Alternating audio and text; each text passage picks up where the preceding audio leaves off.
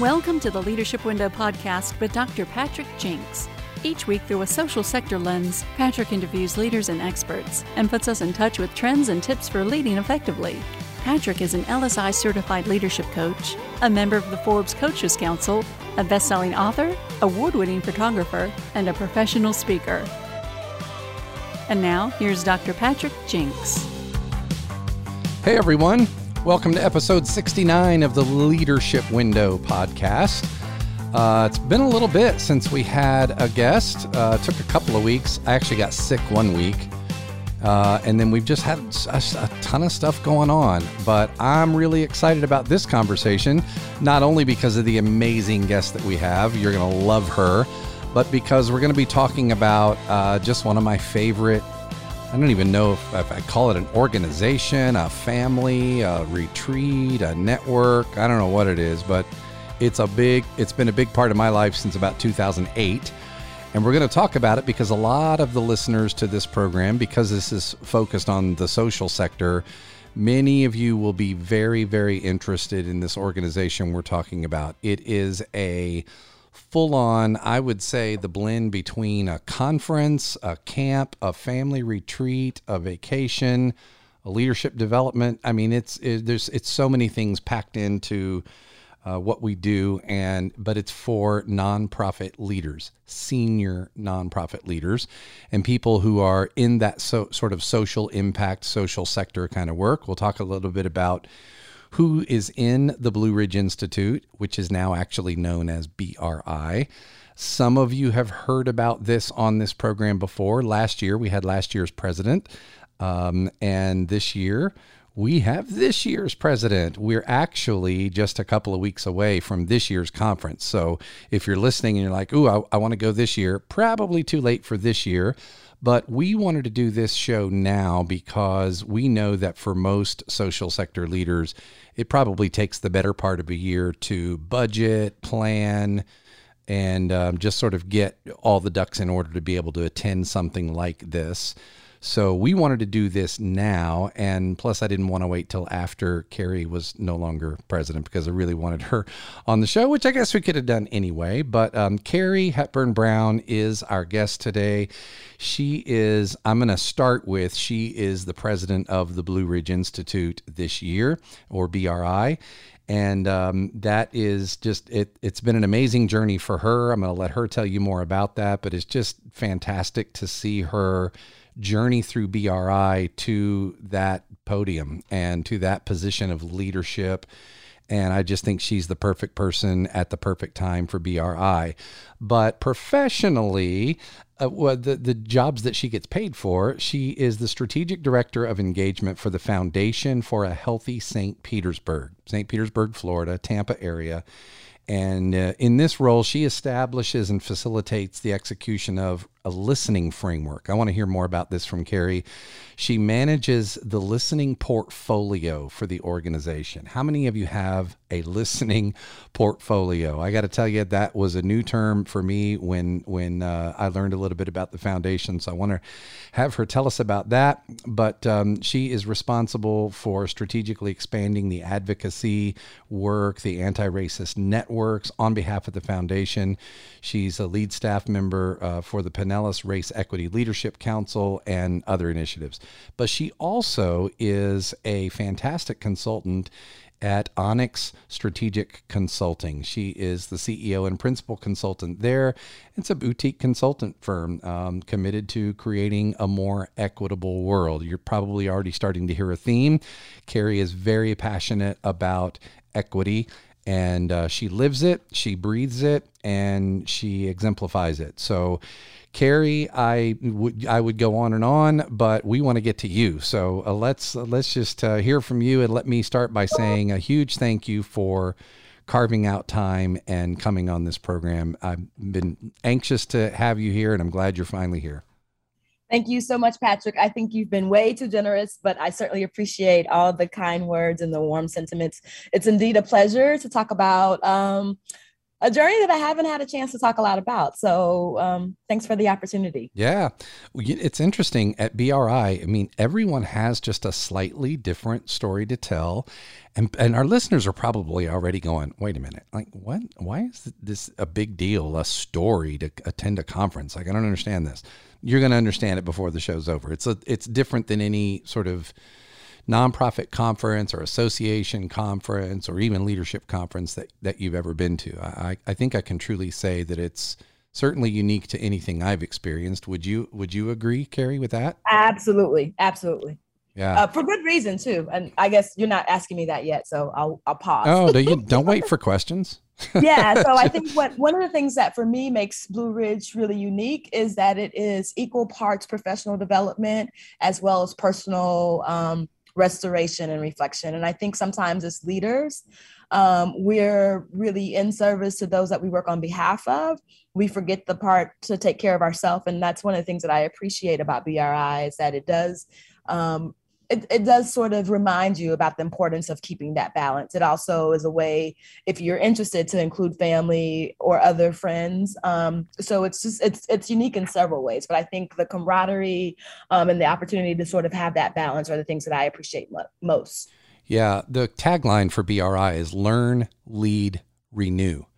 So it really is that. I mean, we're there. We learn so much. I mean, we get great programming. We'll talk a little bit about this year's program just to give an example, but we learn so much from each other. I mean, we're in a room and at a retreat together, and we're connected all year long with each other with world-class leaders. I mean, people who are really making unbelievable impact and demonstrating unbelievable leadership in their communities. It is a tremendous learning network.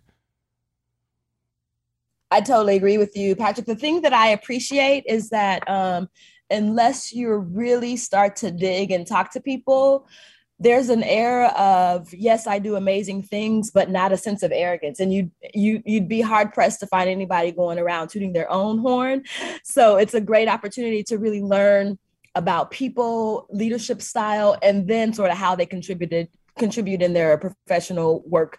Sort of in that direction, as opposed to leading with the I am so and so and my title is this. I love the opportunity to get to know people first and then find out a little bit about the work that they do. That's a powerful observation, and you're right. As I'm thinking about it, you have to dig a little bit. I've found out things about people, and you're like, whoa, okay, right. Like, okay, this is like a real deal community hero here. This is. And you learn these things throughout the year. Sometimes you learn them just, sort of serendipitously, but you're right. This isn't a group of people walking around, flashing their credentials and talking about the great things that they've achieved, but they really are. So just the people in this network are truly accomplished leaders. So I just think that's very cool. I do want to talk a little bit about the foundation and about Onyx, just so people know you a little bit more. And then let's come back to BRI. This role at the Foundation for a Healthy St. Petersburg, fairly new role for you, if I have that right. Just a couple months, actually. What's that? Yep, just a few months, actually. Yeah, I thought so. So talk about that. What led you there? And tell us a little bit more about the foundation itself. What does this foundation actually do? Thanks, Patrick, for the opportunity. So I will say what may sound cheesy, but what actually brought me to the foundation was the role. So I serve as the Senior Director of Engagement. And I think the best way to explain that is to talk a little bit about the evolution of the foundation. So the foundation is a private foundation based as a result of a hospital conversion, which means that there's latitude to really sort of chart the course of the work. From the very beginning, there was a commitment to equity. Initially, we were framing it around health equity, talking a lot about social determinants of health, which I always try to explain to people really means social and environmental factors that impact people's outcomes. We sort of get public health-ish sometimes, but really sort of taking this global view of our entire community, what kinds of things were necessary, appropriate, and could be helpful to really improve the health outcomes that we were seeing. That journey led the foundation to then honing on honing in on health equity a little bit more specifically. And then most recently in December, the foundation upgraded its mission, which is now we achieve health equity through race equity by listening humbly, learning fearlessly, and leading courageously, impacting systems change. So a lot is packed in that mission statement. And it's the thing that keeps me so motivated, mostly because there is the clear articulation of health equity and the connection to race equity, which you've already heard a little bit just from the titles, that's certainly a passion and interest of mine. But also we start with the methodology, and one of those is by listening humbly. So over the last 2 years in the pandemic, I've noticed, and you may have as well, noticed this strong surgence of philanthropy and nonprofits in general, realizing the importance of what we now call lived experience, but really hearing from those most impacted about what was happening to them and their ideas and recommendations for how to make things better. So I came to the foundation really with that as my primary responsibility of helping us to identify really clear ways of how are we hearing and how are we listening in the community? So what opportunities are there for people to share with us what they're thinking, what they're feeling, what they're experiencing? How do we then take that from a feedback perspective and integrate it into our strategies, how we do grant making, but also how we fuel other ideas and resources? So it's been a ton of fun. I've been fortunate enough to do a lot of types of different listening, particularly in the space for the foundation. They started with community conversations, and I have a background of sort of community engagement. So I feel really at home in sort of now having the opportunity to get paid to do what I love best, which is talking to people and listening to their ideas. Wow. So I'm guessing this, for some reason, is standing out to me as a big question for you, or an assumption. Again, I love the idea of the listening. I love the term humble listening. I love the term listening portfolio. My guess is that listening is kind of the second piece to what you do. When we listen to communities, and I've facilitated a ton of community conversations and listening sessions and focus groups and things. The key to a really effective listening is making sure that everyone has an opportunity to be heard. So before the listening comes the inviting and the finding the people that we are needing to hear from. Is that also a part of your work? Absolutely. Thanks for asking from that perspective, Patrick. So I think there are a number of ways. And so I'll just give you a couple of examples of things that we have tried. So things that we've done. During the pandemic, we really sort of started what was initially sort of a pilot study to really just start to use sort of our social network of folks who were community partners and connected to the community, and ask them really to talk to their neighbors, talk to their friends, talk to acquaintances, and explore how people were being impacted by COVID, what were some of the things that they were learning and dealing with. And it did really help to influence the strategy. It was a way in which we became very nimble and adaptable to really meeting the needs as they were emerging. And I think that, to me, was one of the most exciting parts of being able to see the change happen real time. So you're exactly right. The invitation is, I think, one of the biggest piece, because you can tell people that, hey, we want to hear from you, but you can, I think you go much further to show people that you want to hear from them. And those are the pieces that I'm really hoping to hone in and refine. And for us, as we have various opportunities, people can send email and they can go through the website and they can show up at events, but really also understanding what is the motivation for each person and how do we engage in relationship so that it's not a one-off sort of thing. Oh, thanks for sharing what you thought. Good luck. It really is the beginning of a relationship. So that's the connection to the piece that folks may have heard in my bio, which is sort of building this advocacy network of folks who are supportive of anti-racist policies and really wanting to see our community and our world really be more equitable for all.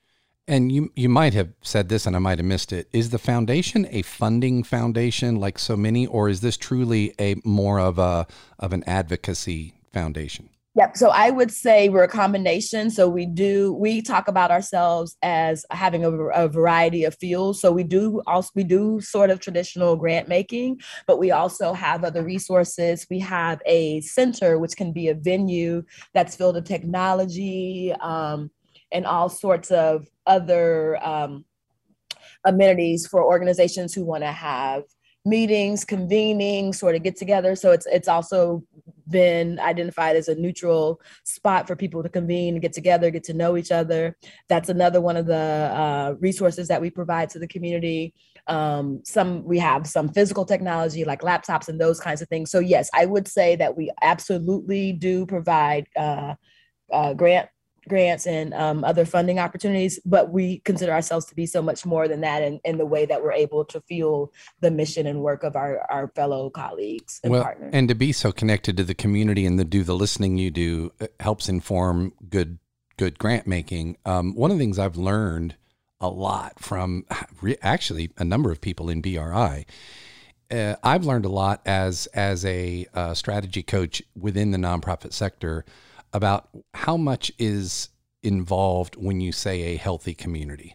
And most people who wouldn't know, we think medical health. We think a healthy community means, low rates of cardiovascular disease or diabetes or cancer, and that's all part of it. Obviously, it's a part of our physical health.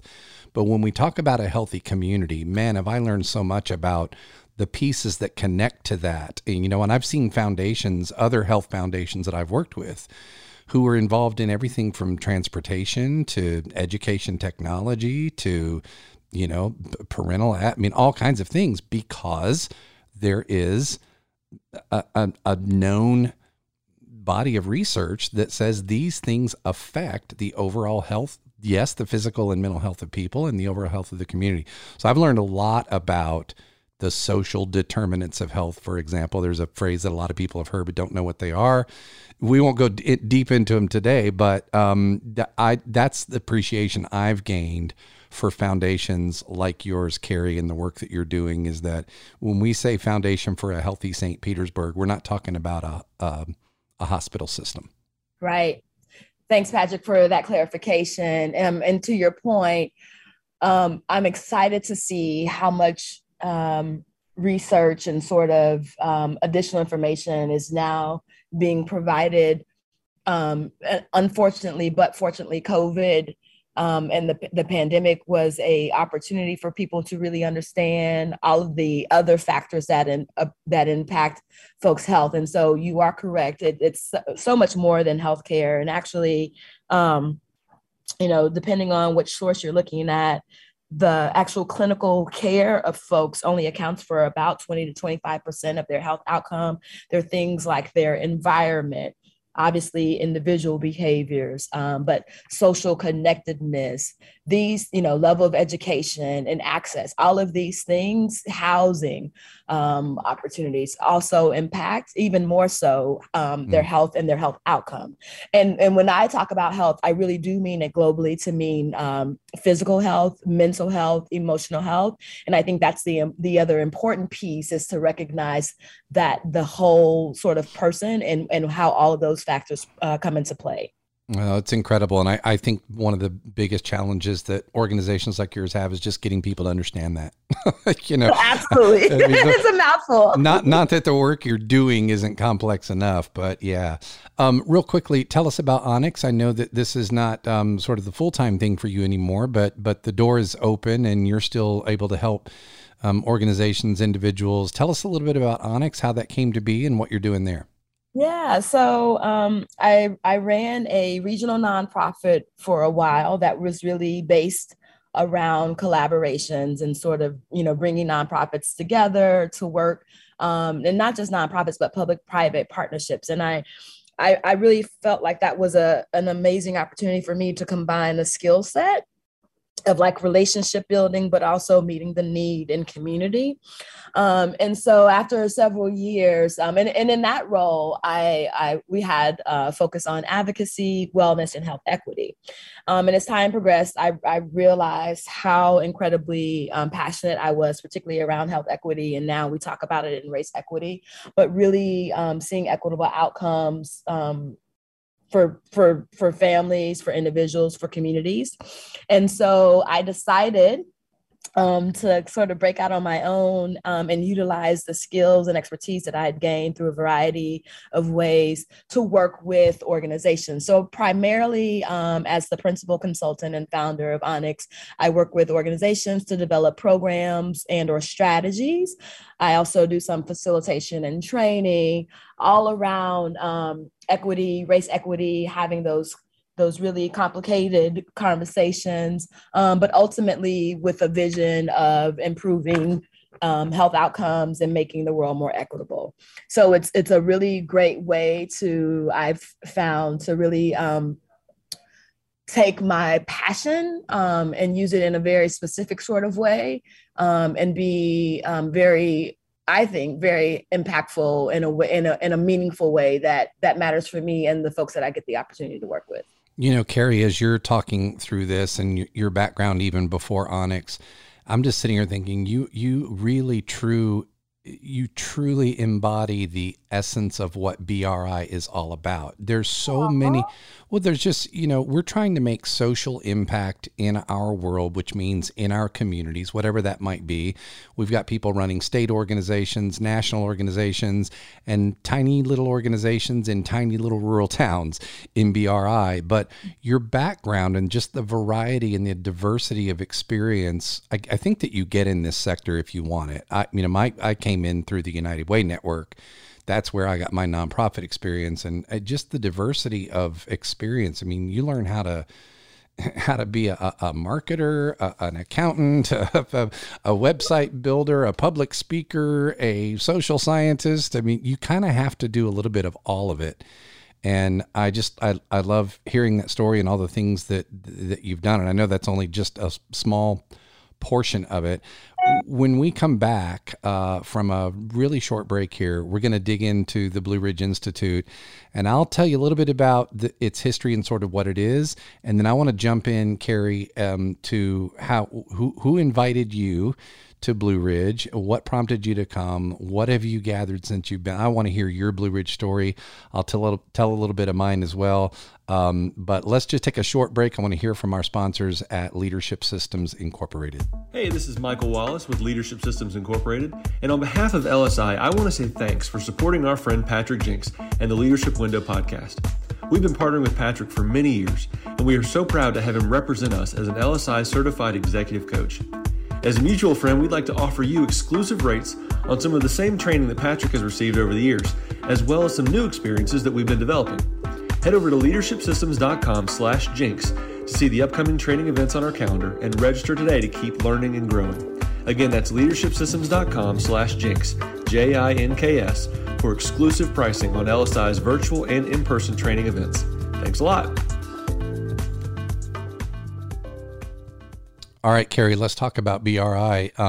Interestingly enough, we're celebrating our 95th year this year. Pretty amazing. Not a lot of networks like this. In fact, as I learned when I first got into BRI started. Here was the name. It was the Blue Ridge Institute for Southern Community Executives. That was the name of the organization. And it mostly was, when we talk about community executives, it was everything from, like Salvation Army to there was even like community services and even some social services within the municipality agencies and things, as well as your typical sort of what a lot of people would consider to be charitable organizations in communities. But yeah, the Blue Ridge Institute for Southern Community Executives was its name. And as I understand, there used to be one of its kind in every region of the country.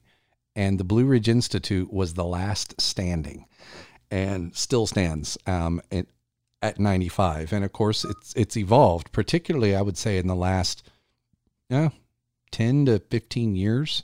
It has really evolved, and it's had to, just like everything else. But the idea is we call ourselves members, but technically we aren't. Technically, it's not a membership organization. It is literally an annual event.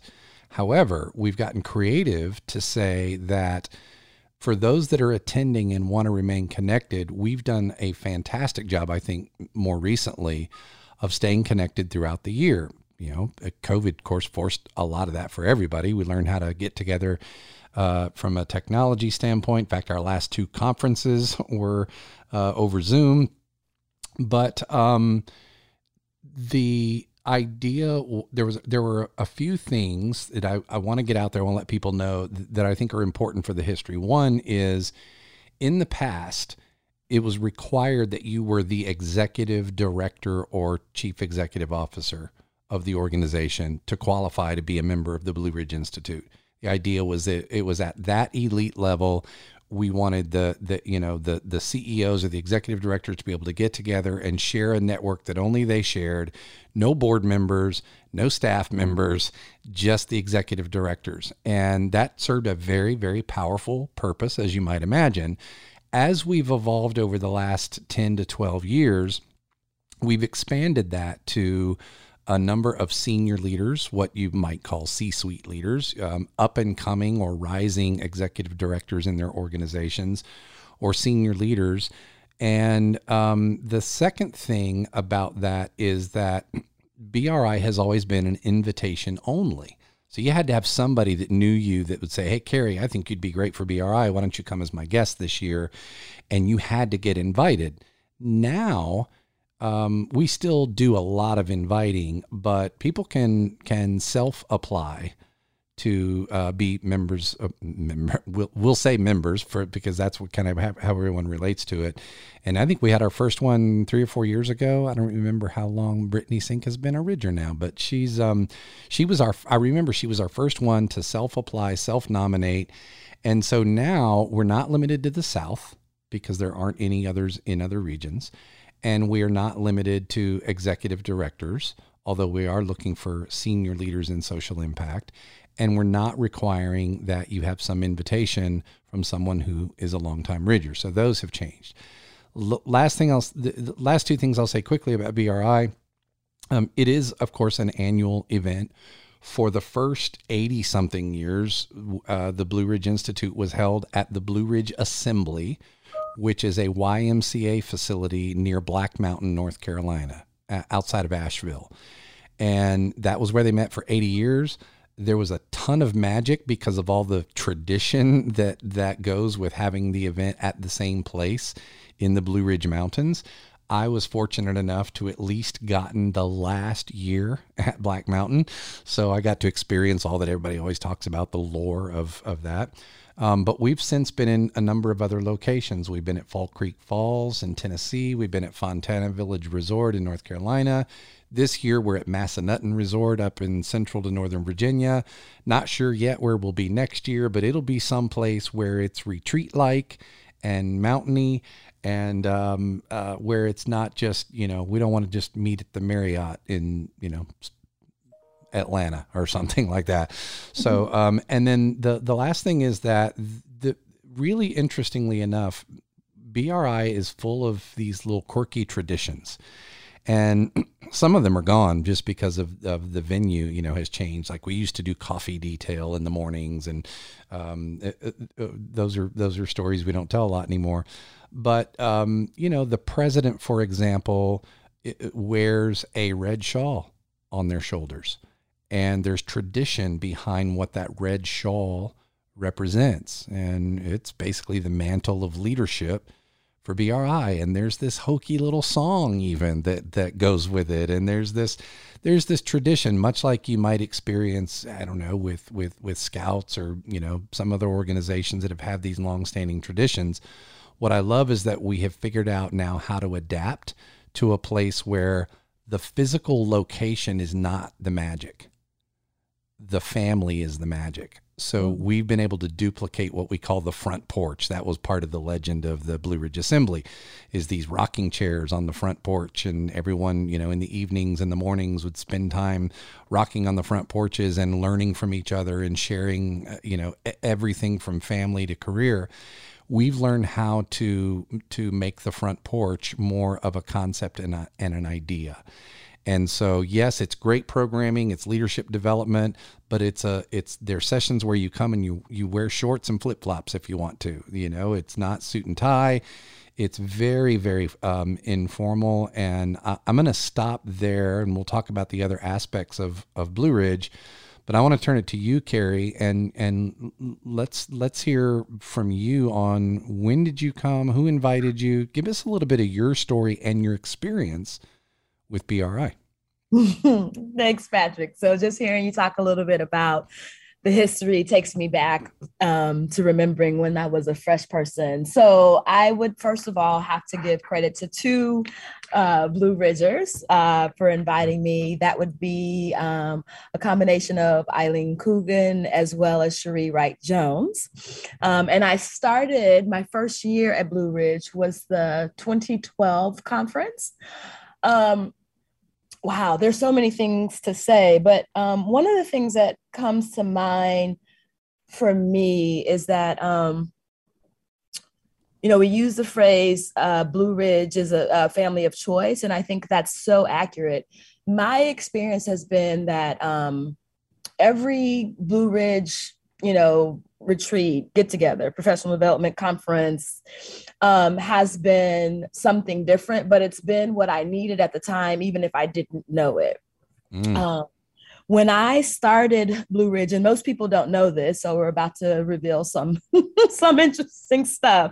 When I started at Blue Ridge, I'd only been an executive director for about a year, but in addition to that, I was recently divorced.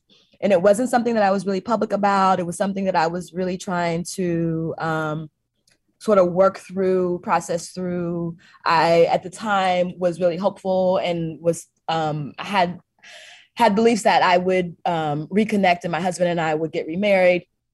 And so it was an interesting time for me as a solo staff member of a nonprofit where I thought I had the opportunity to really utilize my highest and best skill set. I didn't have anybody outside of the board to really talk about the things that I was struggling with in terms of, leadership challenges and how to move the work forward and how to operationalize all the things that I was envisioning. So for me, the first year at Blue Ridge really was a space that I needed to just hear like, okay, I'm not alone. This is not uncommon to other folks, but also I needed the personal time to sort of just reflect on where I was personally and what that meant to me as I continued my leadership journey. So that's the start of it. Wow. Well, let's just keep going and talk about, serving as the president of BRI I considered it to be just one of the biggest honors of my career. It's a big deal because you're invited by your peers to serve in that role. And generally you're invited because you've demonstrated a commitment, you've made contribution. Maybe you've served on an activities committee for one of the conferences. Maybe you've served as the marketing chair for BRI, but whatever it is, you show yourself to be a leader even outside of your profession and your occupation. And, I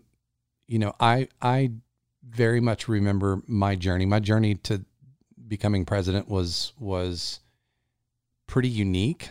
At the time, I was one of the younger presidents. Your journey has been an interesting one to watch as well. How has your journey from that first year of, man, this is a getaway and a time for me to pause on all these personal things, to now you're wearing the red shawl and you're going to be presiding over this conference this year, and you're bringing so much leadership to the network all year round. Talk about that journey from year one to where you are now in BRI.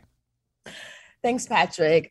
So we'll just continue this thread of transparency. And I think you may know this, but for those who are listening, I do want to sort of share this aspect. So I've talked a little bit about sort of what I would describe now as sort of the fragile state that I was in my first year at Blue Ridge. And to be quite honest, I wasn't sure if it was for me. I thought with what I was going through personally and sort of, trying to find where I fit into this family of choice, I wasn't sure if it was the thing that could really help me sort of navigate all of the things as I continued my leadership journey.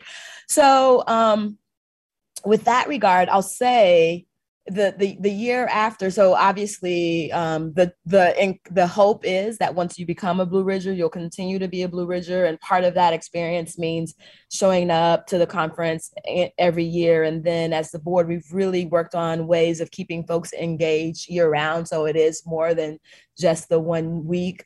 But I didn't come back the second year.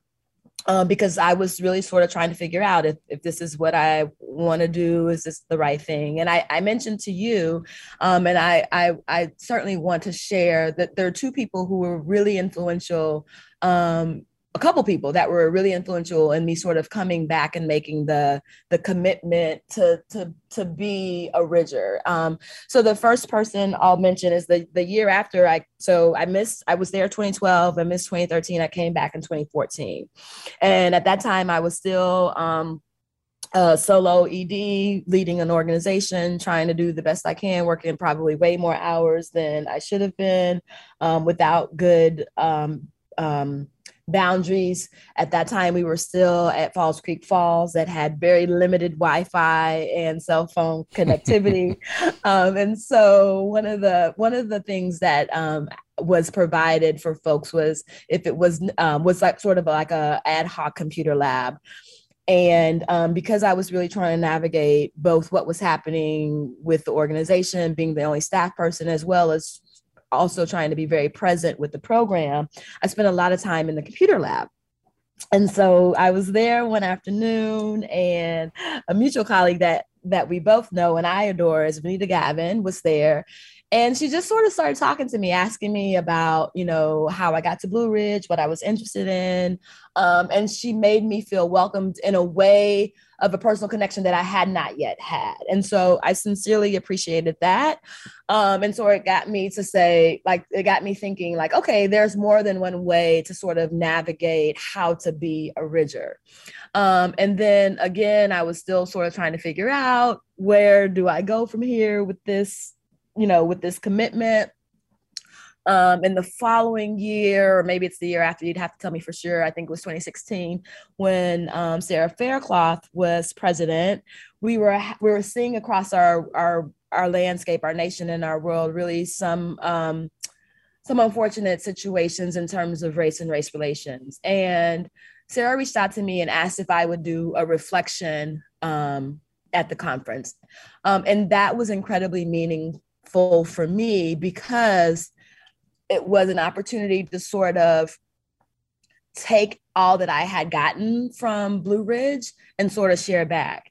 It also happened to be the same year that my mom transitioned, and I saw folks rally around me in a way that I had not expected.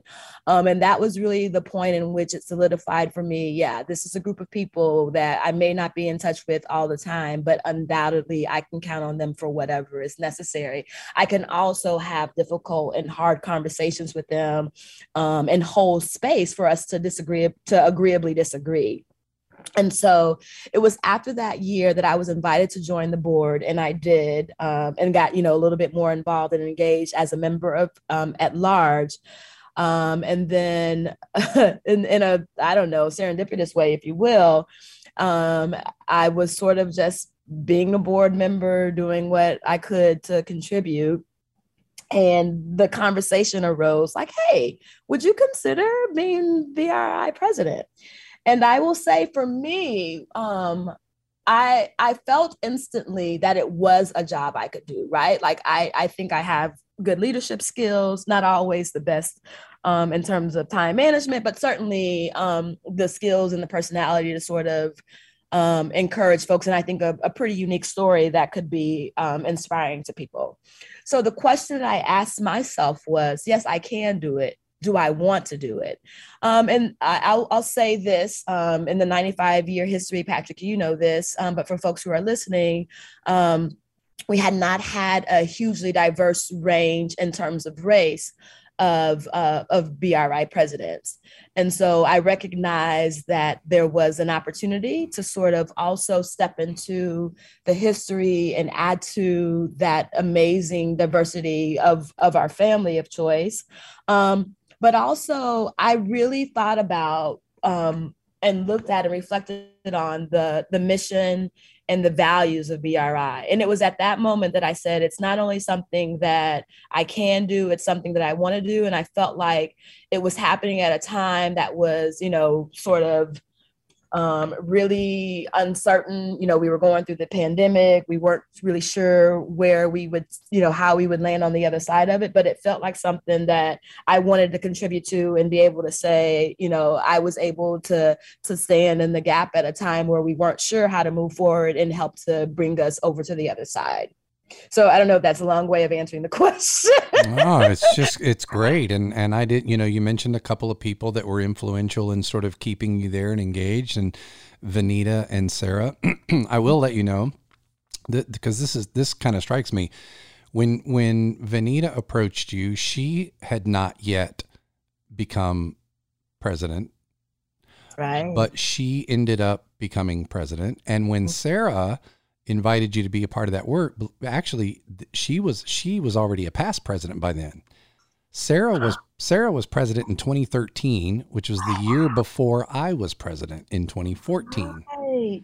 So what the point is that coming and going through the chairmanship of BRI, these are people that are involved before they're ever even considered to be president, and they remain involved after they've already been president.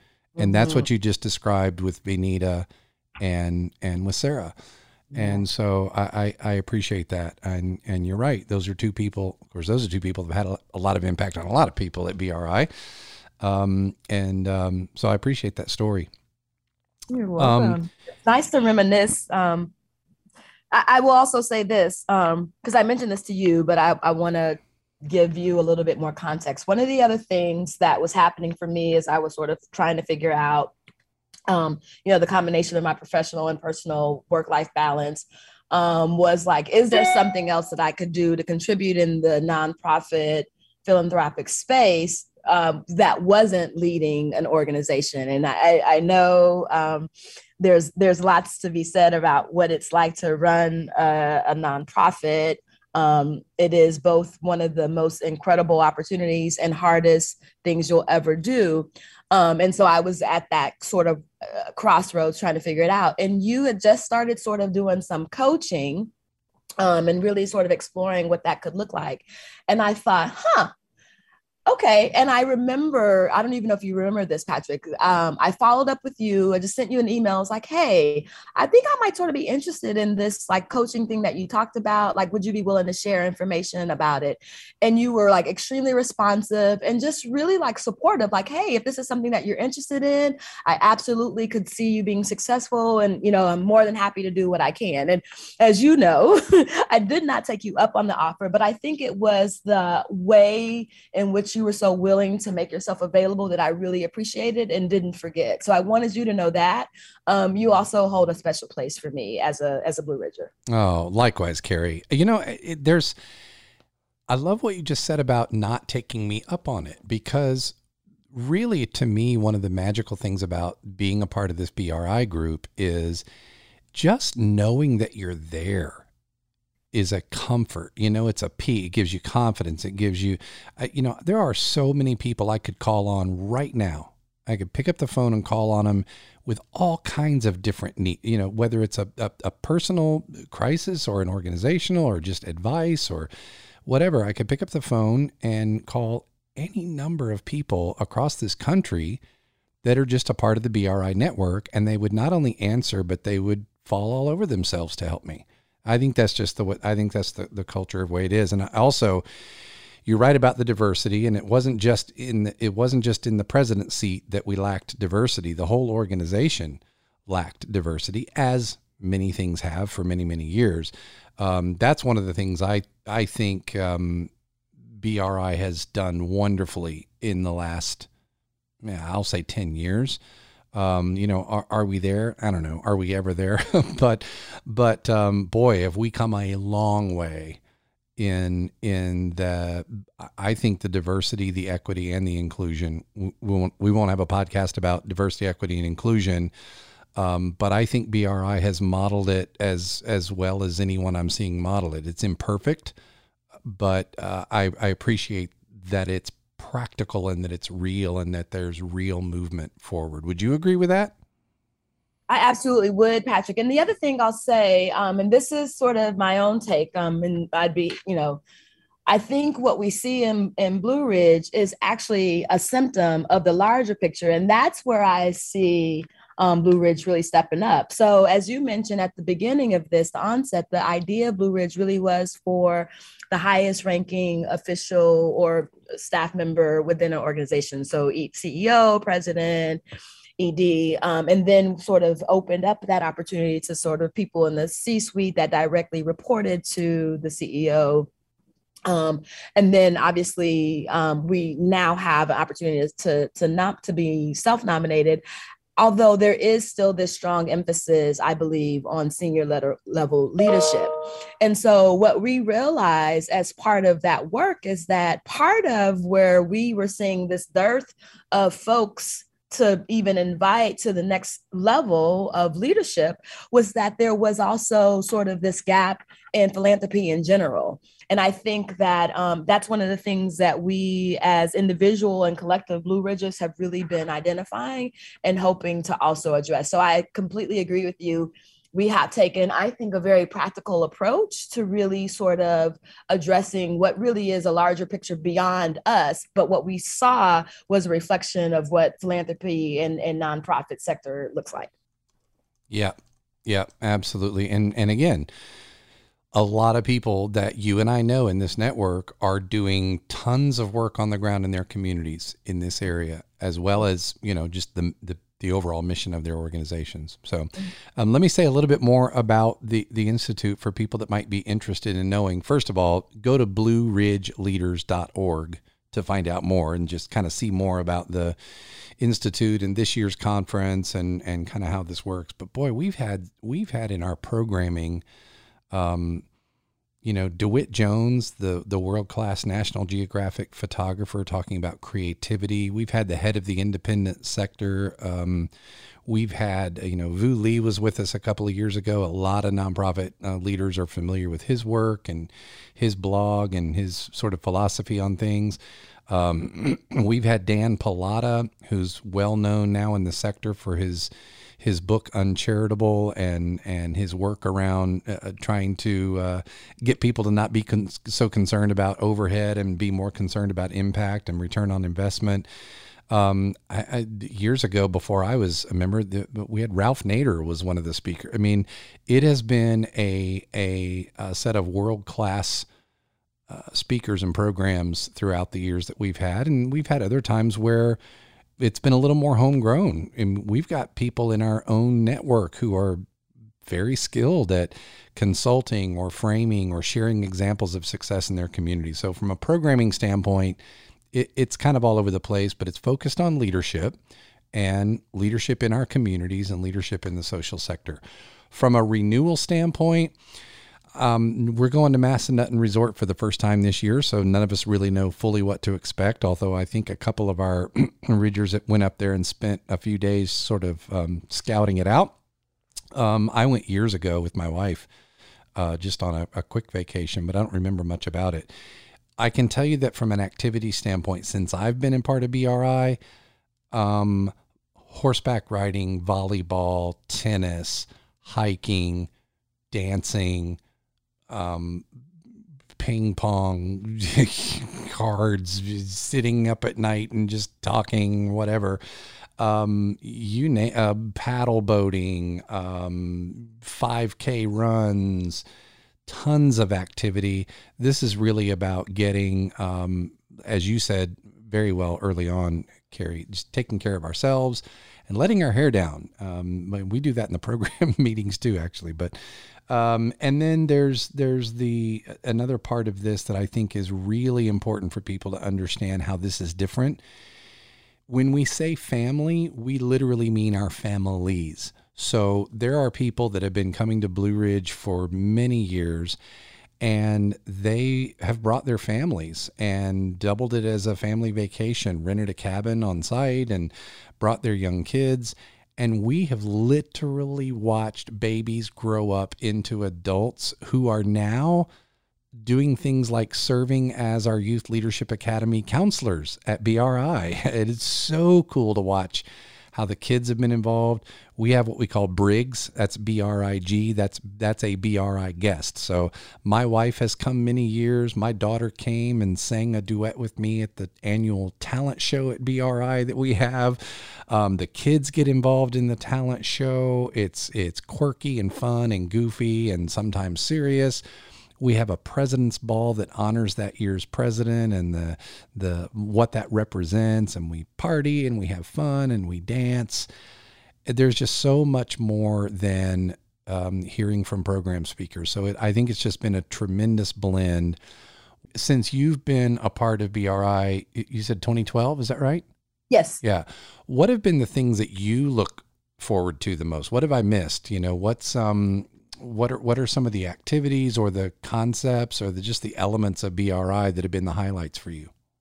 Yeah. So Patrick, I think a couple of things come to mind when I think of activities. The first thing that I don't think you had on your list was the afternoon naps. I'm a big fan of those. That's right. I tend to take advantage of that. The other thing is for several years, and I don't think we'll be able to do it this year, but we would have an adults versus youth softball game, which that is not my strength, but my strength was always being one of the best, worst cheerleaders. Yeah, the best, worst cheerleaders. Yeah, so that was a great opportunity to sort of really just the camaraderie of it and to make up like crazy cheers and be around a bunch of, committed social service professionals who didn't take themselves too seriously. I do think, it's interesting when you think about the programming because I'm the kind of person that during conferences, I always try to make space for what is the takeaway for me? How am I going to take it back and apply it and use it? And I can't remember a time where I didn't have at least a couple of things that I took back with me. There were some years, as you mentioned, that we had sort of more well-known speakers, but ultimately every year there was something that I could get from the program that really helped me to sort of go back home with a new perspective or additional ideas or just really practical tools to improve how I worked at home. Yeah. Oh, you're going to walk away with so much if you come to BRI. It almost doesn't matter what year. You're going to walk away with something. It's incredibly valuable. And the people, right? So we did, you mentioned that again. You mentioned that before, but I think, even, and this is what I would encourage people to think about outside of the formal programming, it really is the opportunity to connect with some incredible leaders from across the country at this point who just have amazing histories, amazing experiences, but also the willingness and openness to be available. And I think, there's so many great stories that I've heard, just one-offs of, folks who were transitioning in their career and, talk to another Blue Ridger who helped them to make a connection here that got them to a place there. And I think, we use the term networking sometimes, I think a little too often, but really the idea of Blue Ridge as a family of choice is a network and a group of people that you can depend on in ways that you might not even be able to imagine. So glad you said that. And when you said the word network this time, it reminded me, this is not like a chamber after hours event. And it's not like a new conference that you've never been to at the hotel room where networking means you walk into the opening reception and there's 100 people in the room that you've never met before, and they're already standing in their groups and talking to each other, and you don't know anybody, and you're very uncomfortable, and you don't want to interrupt somebody. You feel awkward. That's not what this is. The one thing I think about BRI, now normally people are invited by someone they know, and so they walk in with someone already that they can connect with them. But we've had people come that, didn't really know a lot of people, and instantly you are connected, instantly you are welcomed. and you are included. And I mean, we had a number of years ago that met at BRI and ended up getting married. Yeah. You know, so there's, it's a really neat thing. And, you know, I wanted to do this, Carrie, one, to let people hear from you and meet you and what an incredible leader you are. And so they get an idea of the kind of people that are at BRI, but I really wanted to kind of take this opportunity to explain a little bit about what BRI is. I've had a ton of BRI guests on the podcast, and so we've mentioned it a lot, and I imagine a lot of our listeners are like, what's this Blue Ridge Institute thing? So just wanted people to know, if you're in the social sector, you're in a leadership role, particularly a senior leadership role, we do focus on that. Reach out to us and let us know. You can reach out through the Blue Ridge Institute website. You can reach out through our website, contact me directly, contact Carrie directly, any of us. And if you want to, if you want to go to BRI and you want to already know someone, get to know one of us beforehand, and we'll take you on. We'll mentor you. We'll meet you there. We'll make sure you get connected. It's amazing. It's a great retreat. It's a great, I think, recharging for you and your work. We're doing tough work. One of the things that I'm hearing a lot, I'm hearing my consultant colleagues tell me that they're hearing it a lot. People are tired. I hear it on almost every coaching session when I start the conversation with, so how you doing? I hear, and I hear that. And I just kind of, well, I'm good. Really? Well, I'm tired, but I'm good. You know, well, I'm stressed, but I'm good. So this is well worth it. We could go on. Maybe we'll do another episode down the line. Love to learn more about the work you're doing with the foundation. Maybe we could talk about that more, Carrie. But before we go, there are a couple of questions I like to ask all my guests. And one of them is, you've told us a little bit about your sort of professional work around Onyx and just before Onyx, and now your work with the foundation and your role at BRI. This is a leadership podcast. Who are one or two leaders that you can think of going back to your life, whether from childhood or currently, one or two leaders in your life that you would say have made a tremendous impact on your leadership and what you're doing? Just tell us who those are, and why. Yeah. So a little known fact about me, I actually have a bachelor's degree in chemistry, molecular biology, and a master's in environmental science. Oh, stop it. I took a very circuitous route into the nonprofit space. But I think the skills are really applicable. And one of the things that I think is I bring this ability to analyze and think about things strategically. But in sharing that, I share that history to say this.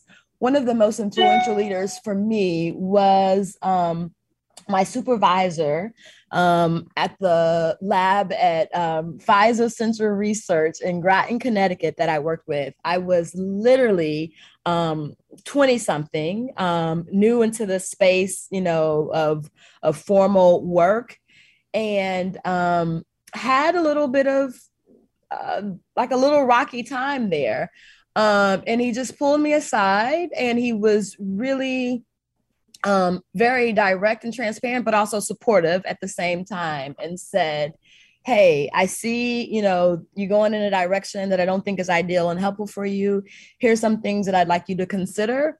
And I think it was the loving way he talked to me. Now, ultimately, working in a lab wasn't something that fueled me. I just needed to be interacting with something other than Petri dishes and DNA.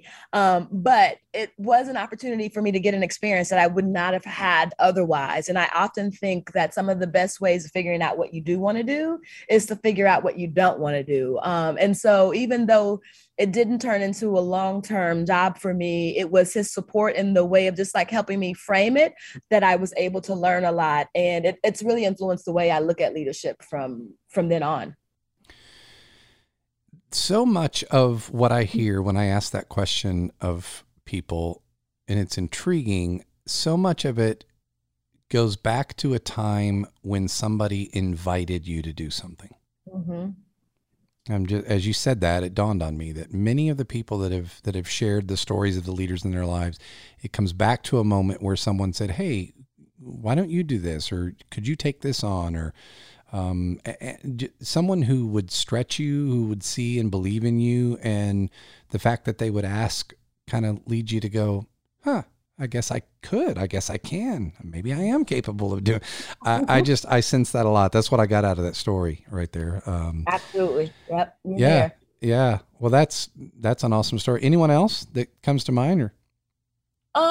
Not formally. Yeah. I think there are leadership qualities that I've seen and identified in folks. And to be honest with you, I've had some folks who I wouldn't identify as positive leaders who've helped me to see what I don't want to do. And I think, again, to the point that I'm making, that I think sometimes it's what you don't, even if you don't know what you do want, helping you to identify what you don't want. Absolutely. Is helpful. Yeah. I've learned a lot from leaders that I would not want to emulate. But it's good. Those people are put in your lives, and they contribute. I mean, that's a part of it. Carrie, my last question for you, and I hate to have to go, but this really could go on. Thank you so much for being generous with your time, and thank you, by the way, for stepping up and leading BRI. It's a big job. People might think, "Oh, what do you mean it's a big job? It's an annual conference." Yeah. Have you ever put one on? And while you're also trying to coordinate all the connection that happens between times. I've loved the way you've stayed consistent with communicating with everyone, keeping it at the forefront of everyone's mind along the year, and just helping us get excited about this. But thank you for that, and for your time here. My last question for you is, what's the Carrie Hepburn-Brown 20-second soundbite of leadership? Meaning, if you had a platform for the entire world, for everyone who's a leader, to hear what Carrie Hepburn-Brown thinks is the number one thing you got to keep in mind as a leader, what would that be? To sum it up in 20 seconds is really hard. Yeah, that's not a big question at all, is it? It has definitely been both an honor and a pleasure to serve in this capacity, and to continue refining my leadership skills. I think for me, I really think of leadership in two ways. Some people use the word inspiration, motivation, encouragement, and I think that's one aspect of it. But ultimately, I think that as a leader, my job is to create a pathway for you to excel, learn, and grow. And so I used to say all the time to my teams that my job is to make your job easier.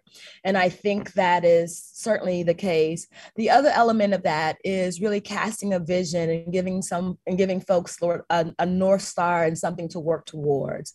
So if you can figure out how to balance that support and motivation, and ability to be a visionary, and also sort of work in tandem and be a servant and a partner, I think you have all the qualities to be a successful leader. Wow. Okay. That was really good. For those of you listening, rewind about, I don't know, rewind a minute or so and listen to that again. Carrie, that really resonated with me. And I think you and I share a lot in common in terms of how we view leadership and what it is. That creating a path, I often call it shaping a path for others. So I really appreciate that. Thank you again, Carrie, for the time. Folks, if you're interested in BRI, go to blueridgeleaders.org to learn more. Reach out to me at any point in time if you've got additional questions. Those of you that are familiar with us and connected with us. I want to remind you all that we also have a YouTube channel. Just go to our website at jinxperspective.com and click on the main menu where it says YouTube. And about every other week, we have a 5-minute or so episode. It's more of a coaching video for nonprofit leaders. And we cover everything from branding to employee engagement to board recruitment to some cool technology pieces. So check us out on YouTube as well. Stay tuned for episode 70. Nike Anani is coming back. If you remember her, she is a Nigerian-born, incredible entrepreneur helping family businesses with transition and succession and vision for the future. And when she was on the podcast a number of months ago, she was still working on her book. and it's now out. So she's going to come back, talk about the book and what's in it, give you an opportunity to connect with that. And we're going to talk more about how her work connects to nonprofit succession planning and transition, and some of the tenets that we need to think about. So this is going to be kind of a part 2 of that series. So stay tuned. Thanks again for joining in, everyone. Thanks again, Carrie, and lead on, folks.